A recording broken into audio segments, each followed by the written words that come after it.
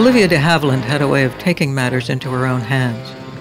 It was the late 1940s, and she'd just come off the film The Snake Pit, a tough role as a woman in a mental institution recovering from a nervous breakdown. Why don't you get dressed? We'll see a doctor. Doctor? Yes. My head hurts. Robert, there's something the matter with my head. It was considered quite a pioneering film in its day. Soon after, between films, the actress was in New York, and she happened to go to the play The Heiress on Broadway. Wendy Hiller was the star, as a New York heiress to a fortune, torn between her suspicious dictatorial father, the one with the fortune, and her very attentive suitor, who is also interested in the fortune. It was based on the Henry James novel from 1880, Washington Square.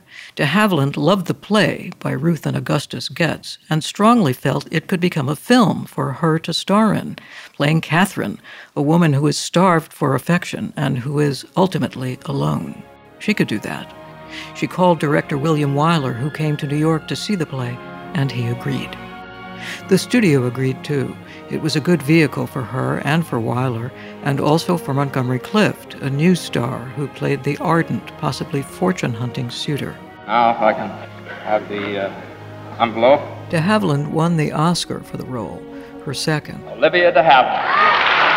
Thank you for this very generous assurance that I have not... In Hollywood in those days, late 40s into the 50s, it was still an era of quirky women. They were stars, of course, but in many ways, some of them were more like character actresses, mannered and incredibly distinctive. Bette Davis. Nobody ever walked in that halting yet aggressive way before or since. Katharine Hepburn, with a rich girl haughtiness. Stanwyck, Rosalind Russell, Joan Crawford with her kind of working-class haughtiness in films like Mildred Pierce. De Havilland didn't have the quirkiness or the trademark. She just had everything else, most notably an intelligence and an ease in front of the camera that made her watchable. And she was especially good at roles, like The Snake Pit and The Heiress, that required the character, in the face of weakness or trauma, to pull herself together. Are you going to remain in New York now, Mr. Townsend?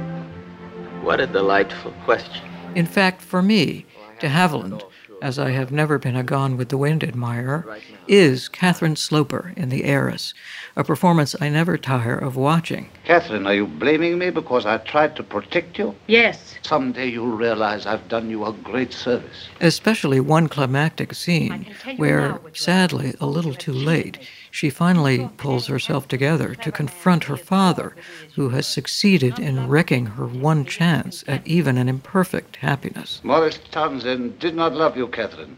I know that now, thanks to you. Better to know it now than 20 years hence. Why? I lived with you for 20 years before I found out you didn't love me. I don't know that Morris would have hurt me or starved me for affection more than you did. Since you couldn't love me, you should have let someone else try. You have found a tongue at last, Catherine. A scene both immensely satisfying and completely heartbreaking. It's a part she'd never have gotten to play, an Oscar she never would have won, had she not been sharp enough to spot that role as made to order for her. And order it she did. So de Havilland, who, as the world knows by now, lived to be 104, was a somewhat paradoxical figure in her years of Hollywood stardom, a great star who certainly stood out from the others, though one reason that she stood out was that she didn't stand out, really, at least not by way of quirks or trademarks, but rather by playing each part to a T. It's Fishko Files. I'm Sarah Fishko.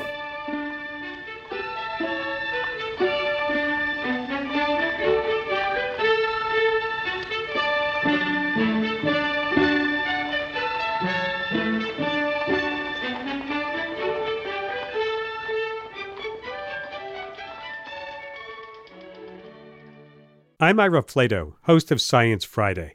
For over 30 years, our team has been reporting high-quality news about science, technology, and medicine. News you won't get anywhere else. And now that political news is 24/7, our audience is turning to us to know about the really important stuff in their lives. Cancer, climate change, genetic engineering, childhood diseases. Our sponsors know the value of science and health news. For more sponsorship information, visit sponsorship.wnyc.org.